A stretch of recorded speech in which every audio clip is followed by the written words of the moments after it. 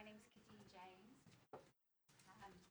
Thank you all for coming along to the final panel of the day, the grand finale. A huge thank you to the always brilliant team at Nesta for inviting me along this evening and for curating such a thought-provoking and inspired programme. My name's Kadine James, and I'm the Creative Technology Lead at Hobs3D. Hobs3D is a digital foundry and immersive VR and AR studios, and we're based over in East London at Here East at the Olympic Park. I'm also the founder of the Immersive Kind Collective, which is a platform that brings together artists, creatives, data scientists, robotics engineers, academics, researchers, and citizens. I'm an activist, and I'm a member of Extinction Rebellion. I'm also part of Culture Declares Emergency. Since April 2019, over 600 arts and cultural organisations have declared a climate and ecological emergency.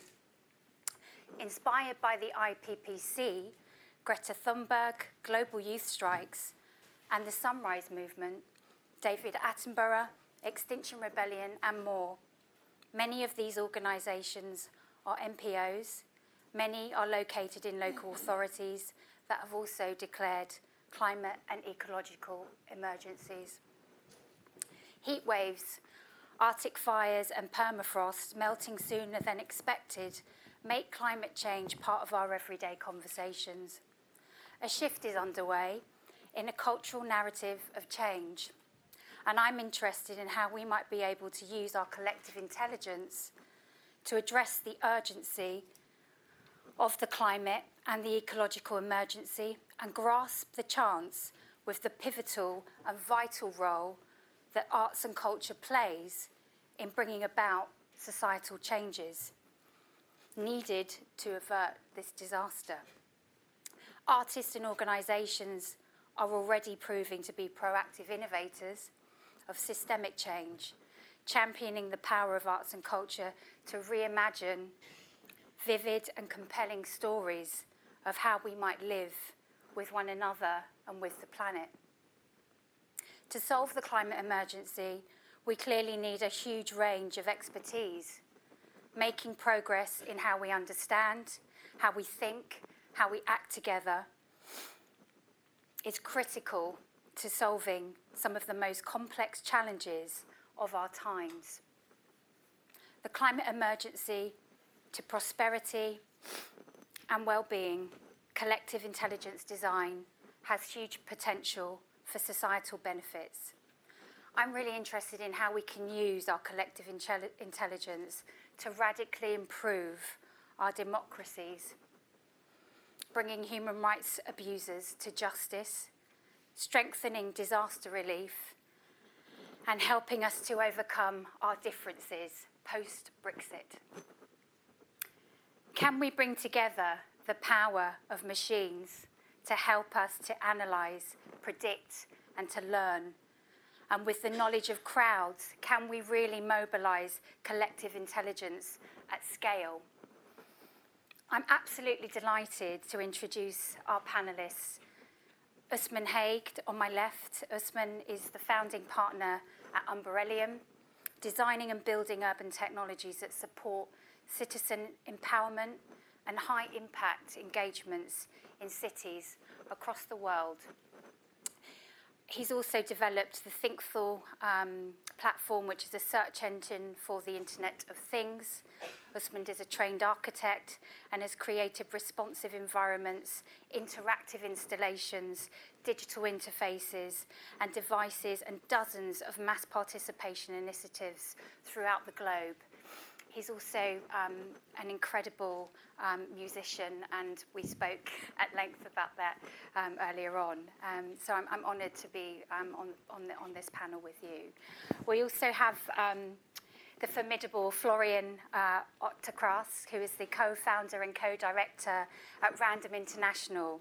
Florian graduated from Brunel University in 2002 and from the Royal College of Art in 2005. Art Group Random International run a collaborative studio for experimental practice within contemporary art, founded in 2005 with Hannes Koch.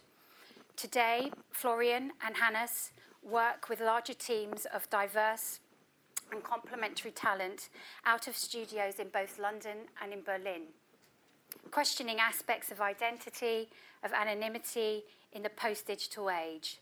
The group's work invites active participation. Random International explore the human condition in an increasingly mechanized world through emotional yet physically intense experiences. The artists aim to prototype possible behaviour environments by experimenting with different notions of consciousness, perception, and of instinct. Our panelists and I will be together exploring how an arts and creative perspective can help us to understand better how to design best for participatory processes.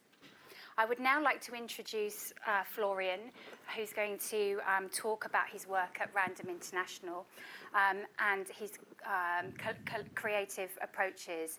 I'm then going to hand over to Usman, and I've got some questions that I'd like to ask. So, Florian, over to you. Thank you, Kadine. Thank you.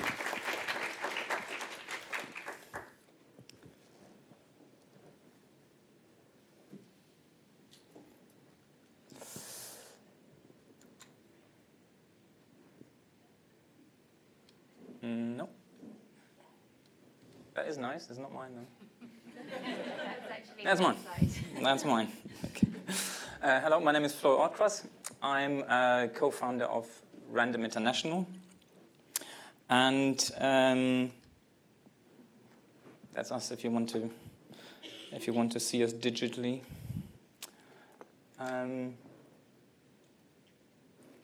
So that's our team in London. We're about 25 people at the moment, and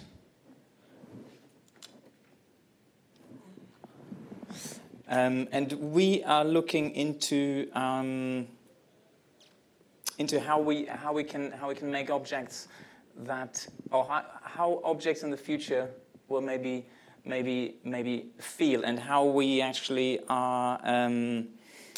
How we still carry on a lot of things from the past that we now that was very helpful back then, and now there seems to be some the more things we create around us that are understanding and maybe understand us at some point better than ourselves, that there's much more friction coming up, and we're trying to work with that.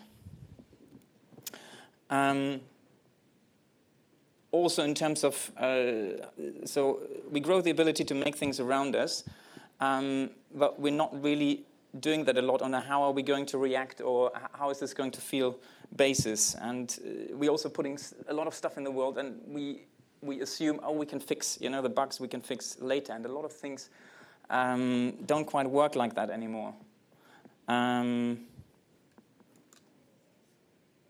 So we got very early on. We got very interested by things that work cross culturally, like things we cannot not see. Like this is a. Let's see.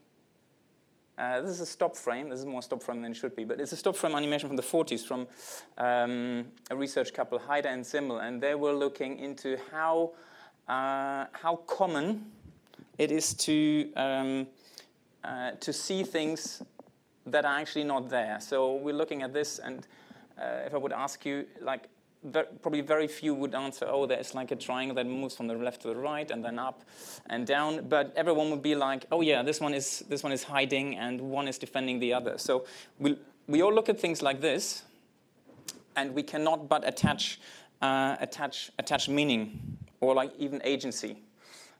So we did things like this. For example, it's 64 mirrors and sit on the floor, and you approach, and they're really like they robotically follow you, and it's purely through movement, so we don't give any other visual clues, purely through movement, you have the impression that these things are alive. This is from 2008, very early on, and it was very roughly, it was very crudely done, but it was amazing how actually how well that worked.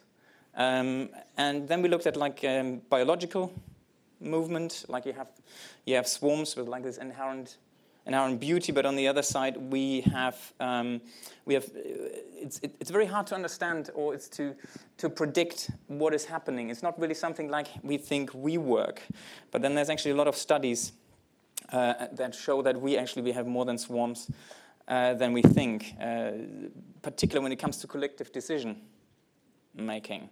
So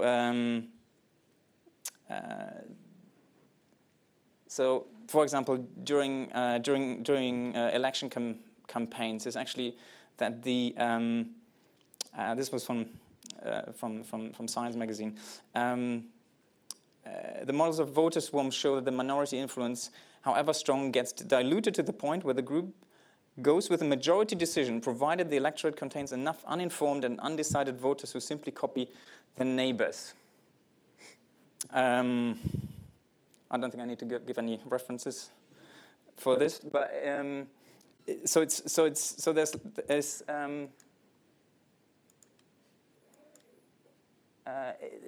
amazing how predictable we actually are, and how that is used in architecture or making predictions. So we then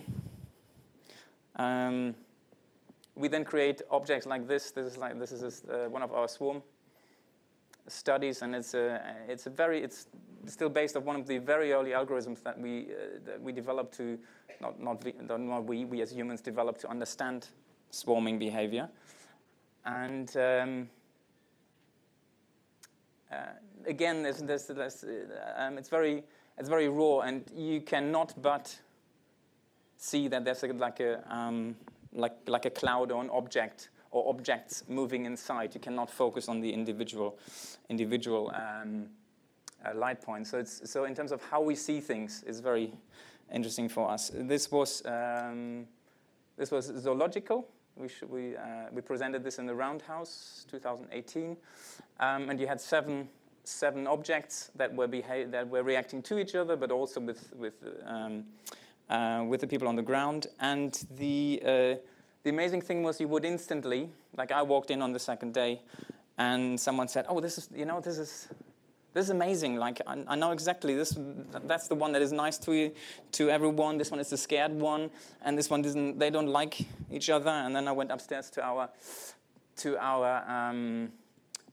kind of control board, and I said, like, "Joe, did you change anything overnight?" And they said, like, "No. They're behaving in the they all behave the same way, but you cannot but."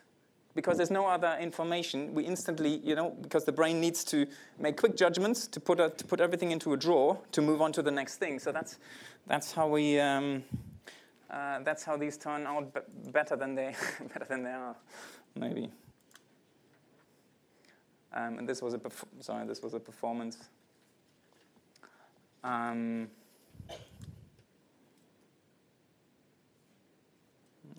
This is a project we just opened in the Zayed Center for Research into Rare Disease in Children. I know. I'm on it. This was cropped. Actually, it's my excuse. It didn't translate very well. So it's an object that lives in an atrium, 5 stories high, and it. Basically like an animal in a big aquarium, and it reacts to the people on the different levels, very subtly, but it gives you the impression that there's some kind of agency.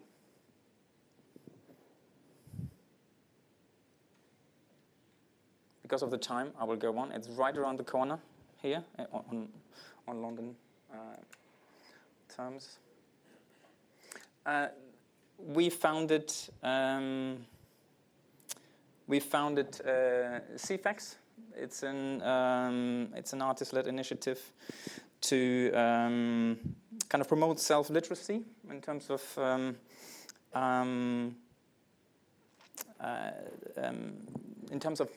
like knowing yourself better, especially in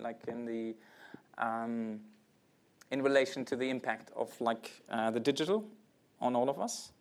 And when it comes to that, either we're very wrong, and this is not needed at all, but we feel a bit alone with this. So we think there should be classes in school or preschool where you learn these things, or studies, or there should be more institutions, more government budgets for this, because I think if we develop machines again that know at some point more about us than we do, it's like in a negotiation. You're in a very compromised, or we can get ourselves in a very compromised situation.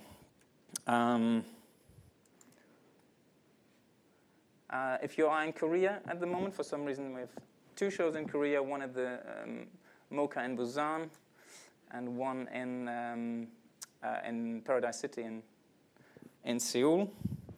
And that's me. Thank you.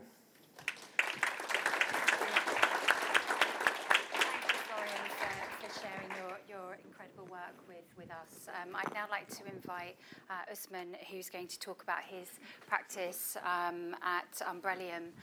Usman, over to you. Thank you.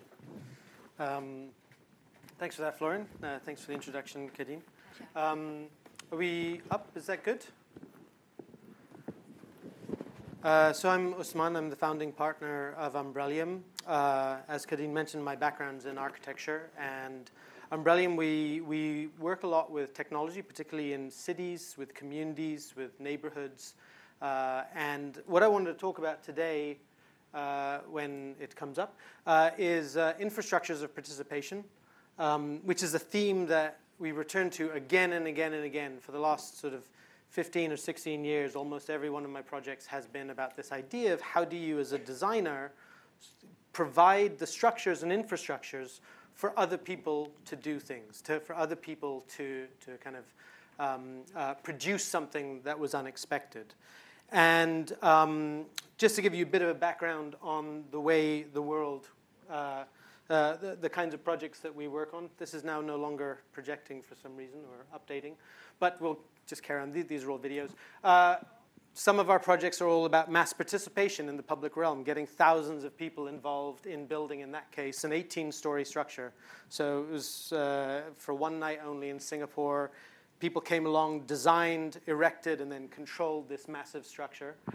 Sometimes it's about working with local authorities. We've been working with Tower Hamlets for the last few years and a few other cities around the EU, getting people involved in air quality issues, not just to sort of measure and make sense of it, but actually to learn how to use their own senses to understand the air quality, and more importantly, to tie that to behavior change that actually measurably changes the air quality. Sometimes it's about doing sort of very large-scale, spectacular engagement projects, getting people involved in urban issues. We did a kind of a public transportation scheme here where people flew across the city center of Toronto on wings, and the whole point was to get people to imagine using zip lines to get to work, to not just to imagine it, but to live that experience of being able to reimagine the city. And then sometimes it's all about sort of deploying new public infrastructure, radically public infrastructure rather than private infrastructure for the 21st century.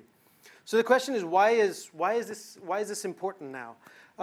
Fundamental to every project that we do is this question of how people decide. How do they make decisions, and how can we as designers support more decision making, and even enabling people to decide what needs to be decided, if you see what I mean. Now, the reason this has become so important, for me at least, is that our infrastructures for making decisions are clearly no longer fit for purpose. You know, we have depended on democratic infrastructure for making decisions. But as we've seen again and again in recent years, the democratic processes are largely decided by those who don't vote, not by those who do vote. If we look at our financial institutions, another way to make decisions, collective decisions. We've seen that the massive debt that the globe is accruing. We've seen cryptocurrencies. We've seen tax fraud on a global scale. All of these means that the financial institutions that we're depending on are also creaky. And actually, if you talk to bankers these days, you'll actually hear them say things like, there might be an end to the concept of fiat money, the end of this idea that we'll be able to trade using the same denomination or what have you. If you look at our technological infrastructures for making decisions, they're largely converging on this kind of surveillance apparatus. You know, the kind of smart city is actually not about the smart city, it's about the smart owners of the city who are making the decisions on our behalf. If you look at the construction industry, the fabric of our cities, which is unfortunately not coming through very well here, but the effects that rising sea level are going to have on the fabric of our cities is also being shown not fit for purpose. In Miami now, parking garages are regularly flooding because they're below the water line. All these infrastructures that we've typically used for making collective decisions are creaky, and the interesting thing I find is that we feel like we have less and less impact, our own individual contribution, our own individual role in anything. But actually, at no time in history have we ever been more able to influence something that's happening on the other side of the world than now. We actually have an enormous impact. The fact that we do something, whether it's throwing away a plastic bag or whether it's tweeting or whether it's sort of sending out something to the other side of the planet, these things now persist in a way that they never did before. So yes, we actually have more impact than less. And then finally, for me, the point is that we are actually only going to get through all of this if we figure out how to collaborate at scale. This doesn't mean that I think we're going to crowdsource the solution. Instead, it means that if we structure the way that we make decisions together, we will, in the long term, be more able to make the kind of hard decisions and the decisions about things we don't even know we have to decide yet on a kind of an evolving basis, if you see what I mean. And so what I see is infrastructures of participation, at least through the projects that we've worked on, there's three fundamental things I think that have come out for me. One is this idea, if you're going to structure things so that more people get involved, you need to just increase the number of decisions. Now, what I'm pointing at here is the fact that it's a quantitative thing. It's actually not a qualitative thing. There used to be this idea, particularly in the architecture world, where you'd have sort of you'd consult the community and you'd sort of give them three options. They'd make one big decision about which crappy community center to have, but they were not involved throughout that whole process of choosing at every moment something. For me, just the number of decisions is more important than just having that one decision. And I would point at Brexit as a classic example of this. There was just one big decision, and it's been a catastrophe. Second, when you're doing this kind of thing, I think it's important that you're actually building a shared memory of a possible future. What this means is that you're not just kind of presenting something as a fait accompli. You're not just sort of speculating about what could be. You're actually building an experience that multiple people can get into so that they can actually discuss and deliberate about a possible future. They can actually discuss within it what it is and what it might entail in the long run. And then finally, by kind of taking this kind of approach, what I've found is that you actually get people more connected to each other in making, in some cases, really stupid, like little tiny decisions. But there's so many of them that the ties that bind them and the sense of accomplishment that comes out of doing these things together, however small they are, because they accrue over time, actually generate a sense of responsibility. People have had to make decisions with each other and to negotiate with each other and to compromise. And those little steps along the way, in my experience, have actually led to that sense of responsibility for what comes out at the end. And so as a designer, it's really interesting to me that if I want to have impact, I have to actually remove myself from as much of the decision-making as possible so that other people can actually effectively take it on as their own and continue to make decisions about that in the future. I'm just going to wrap up really quickly with 2 example projects where this has kind of taken place. The first one was we were brought into it was a new community, a new building, very high-tech sensors, sustainability systems, really, one of these sort of amazing buildings that'll do everything. But there was no plan for what people would do or how they would actually make sense of all these systems. And so we focused on the school. And what we ended up doing, this was a 3-year process, working with the community, lots of workshops on the outskirts of Cambridge. What we ended up creating in conjunction with the students was a cat named Cinder, who's an augmented reality cat that is connected to the building management system and all of the sustainability systems, and different behaviors and the size of the cat and what it's doing are all connected to different sensor data streams. This was decided by the students themselves. And so they can interact with the cat, and through that, they're actually interacting with the building and making sense of the weather and how much solar energy has been generated and so on and so forth. But when Cinder gets tired, or hungry because she's been interacting too much, she'll jump out on the network and she'll go and appear on one student's laptop and beg for food. And the student has to think about the resources that have been used by the building today, the amount of energy that's being used, and make a decision about how much food to give the cat. They're actually making decisions on a regular basis about the resource allocation within the building based on their relationship to the cat. And so this is a kind of a way of getting them effectively caring for a cat that is going to be there. It's supposed to be there for 25 years. I suppose as technology evolves, it'll manifest itself in a different way. But they actually care about this cat that grows and changes over time and so on and so forth. Yeah. Okay, I'm just wrap up just one thing. Thinkful.net is a completely different kind of project where we built a search engine for the Internet of Things. And here, there are millions of open data IoT resources around the world, and nobody knows where they are because they only know about one single network. And so what we do is we index them all to make it possible for others to find and use that data. So again, this is about connecting people together to be able to make use of what's already out there. And that's it. Thank you. Thank you, Usman. So incredible insights from both of our panelists. And Usman, I want to start with you. You touched on people being able to explore technologies and creating opportunities for them to do that. I'm wondering, how do we make sure that people are motivated enough to take part in collective intelligence initiatives, and what it will take to make participation as impactful and effective as possible? Is there a better way, is there a more ethical way for people and computers to be connected so that collectively they act more intelligently than any individuals, groups, or computers have ever done before? And if so, what does that look like? So I think there's loads of things in there to unpack. The one thing I would just take issue with is this idea that there would be in some sense better intelligence out of it. I'm actually not interested in what results in better intelligence. I don't think it's necessarily even an agreed thing that can be measured.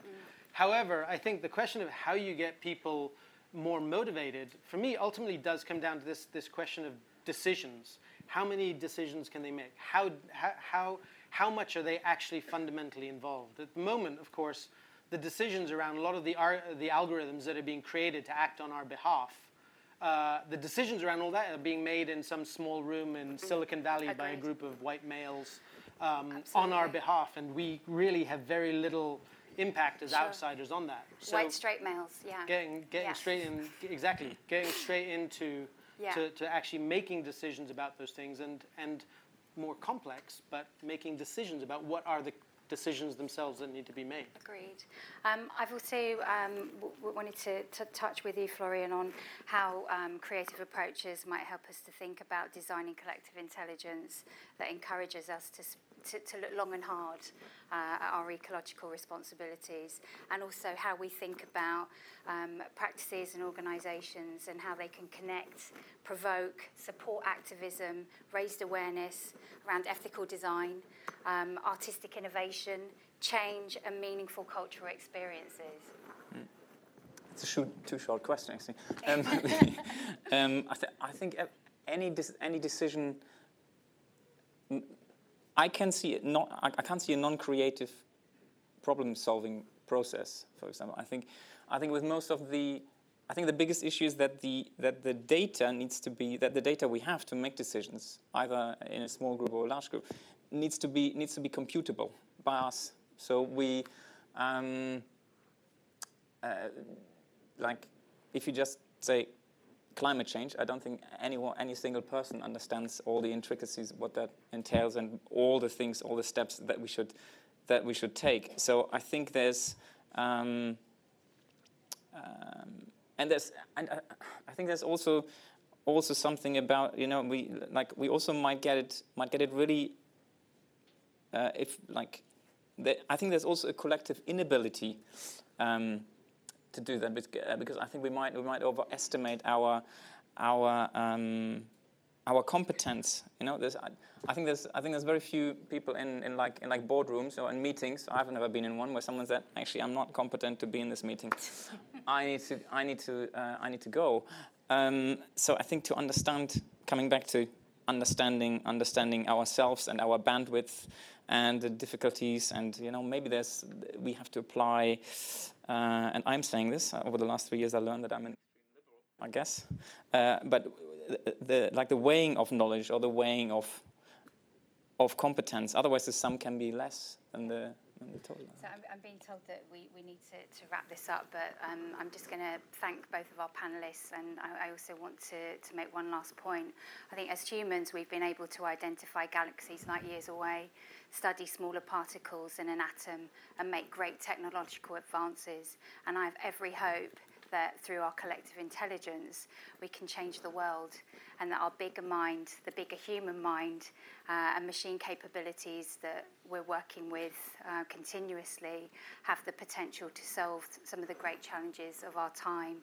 So please join me in thanking our incredible panelists for sharing their valuable insights and knowledge. It's been a pleasure to work with you this afternoon. Thank you.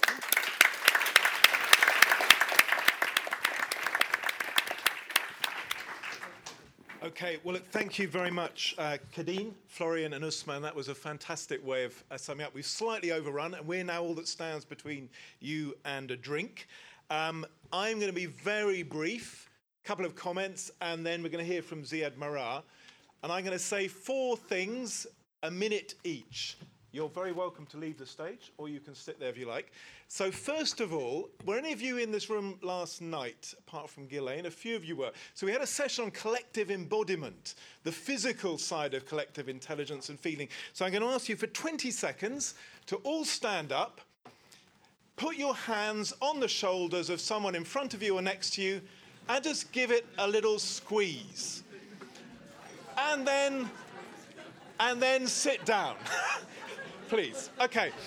Because we've been being very cerebral today, but actually many of the things we're talking about are also bodily, are about feeling, about using your heart, your feet, your hands, and so on. And we will have captured, I hope, some of the stuff from yesterday. Second point, which really builds on some of the things you were saying, we've had a fantastic series of presentations today about collective intelligence in the real world, in development, in health, in democracy, in learning. But I think in some ways over the next year and more, the biggest challenge for this field is climate change, carbon reduction, not just extinction rebellion activism, but actually embodying that in the, as Usman said, the millions of decisions which have to be different. Decisions on transport, community energy, moving away from fast fashion, different, food waste approaches. And this is about data, it's about behaviour, it's about collective learning. And my perception is that as all the nations of the world, nearly all of them, are meant to be implementing the Paris agreements, we have COP coming to Glasgow next year, we're still really missing the collective intelligence system to be able to deal with the climate emergency. And I hope when we meet again, perhaps in a year's time, we can show lots of examples which have really embodied all the brilliant thinking in this room today, but applying it to that issue. Thirdly, what's really struck me about how this field is coming on is it's becoming quite subtle, quite nuanced, quite detailed. We're moving beyond the sort of the wisdom of crowds generalizations to the detail of what kinds of data is there, what are the pros and cons, the unintended consequences. Everything to do with public participation we're hearing about in cities this morning, again, was subtle, nuanced, sophisticated about how do you bring people together, for what kind of conversation, for what kind of purpose. And I think it's really important that sophisticated sort of craft knowledge of collective intelligence gains ground as we move from general principle to hopefully impactful practice. And finally, I mean, part of the purpose of this event and the wider network is to have collective intelligence about collective intelligence, which surely shouldn't be too difficult. That's why, I hope nearly everyone in here is doing stuff open source, sharing things in the way we shared this whole curriculum for you to comment on, criticize, use, improve. It's why we're collaborating with other funders in the grants program we've been talking about today, and you've heard some of the first wave of grantees. And I think the more we can have a spirit of openness, collaboration, and collectiveness about this, the faster this field will develop, and not having too much that is proprietary, secret, behind paywalls, and so on, and non-collaborative. Because, again, we need to accelerate this field. And that's my final comment before turning over to Ziad. I think if any of our fellow citizens watching this discussion would probably say, the big problem in the world today is, epidemics of collective stupidity of quite an extraordinary nature in almost every domain, not just politics or banking or whatever. And so actually the stakes of getting better at this stuff, of making this 21st century common sense, they are really, really high. This is not a theoretical exercise. This is about trying to speed up the world's capabilities to solve problems, to catch up with the scale and urgency of those problems which face us. So that's maybe a slightly sort of negative note on which to end, but I still feel we're not moving fast enough, and the problems are still a little bit ahead of us. Anyway, Ziad, will you say a few words before we move on to some very nice drinks outside? Ziad.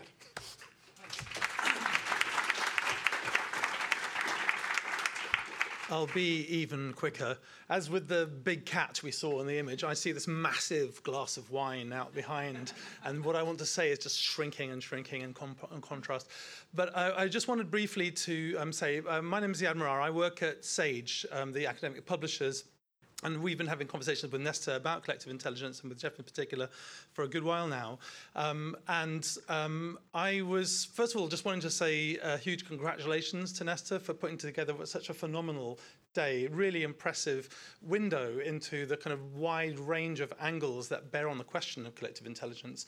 And I think that is obviously a massive strength of the area, but it's also potentially a limitation. There's also the fact that collective intelligence is a bit emergent, a bit evanescent, a bit in the storming mode. And therefore, there needs to be some way of actually trying to solve the coordination problem that is embedded in that. We at Sage have been sort of deeply interested in how to, working with the various mechanisms of sort of scholarship and education, to try and help tackle problems that do seem to emerge almost systemically out of, I'm thinking about a quote from this Gary Brewer, who said, one of the problems with higher education is that the world has problems, but universities have departments. And I think that's one of the things that we at Sage have been looking for, ways to try and help navigate through and around. And we're trying to use both novel mechanisms and traditional mechanisms to do that. Novel mechanisms such as we have this project called Sage Ocean, trying to bring social scientists with big data and a new technology, and using sort of online courses and unconferences and gatherings like this, and developing tools.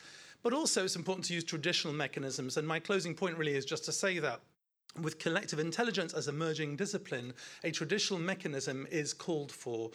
So many of you will know that we've been working for about a year or so now with Nesta on the thought of creating an academic journal that will help with that disciplining process. We'll use that traditional mechanism to enable collective intelligence to find its bearings, to work within its theoretical frame, to be able to make knowledge claims that add to a dynamic, cumulative stock of knowledge, and potentially really arrive at a level of impact that I think we believe this kind of domain really could and should have. So you'll hear more about that in due course, but maybe as we put our straws into that giant glass of wine and sup on it together, you could maybe share some ideas about what the nature of a really powerful academic discipline called collective intelligence could look like. And with that, let's drink. Thanks.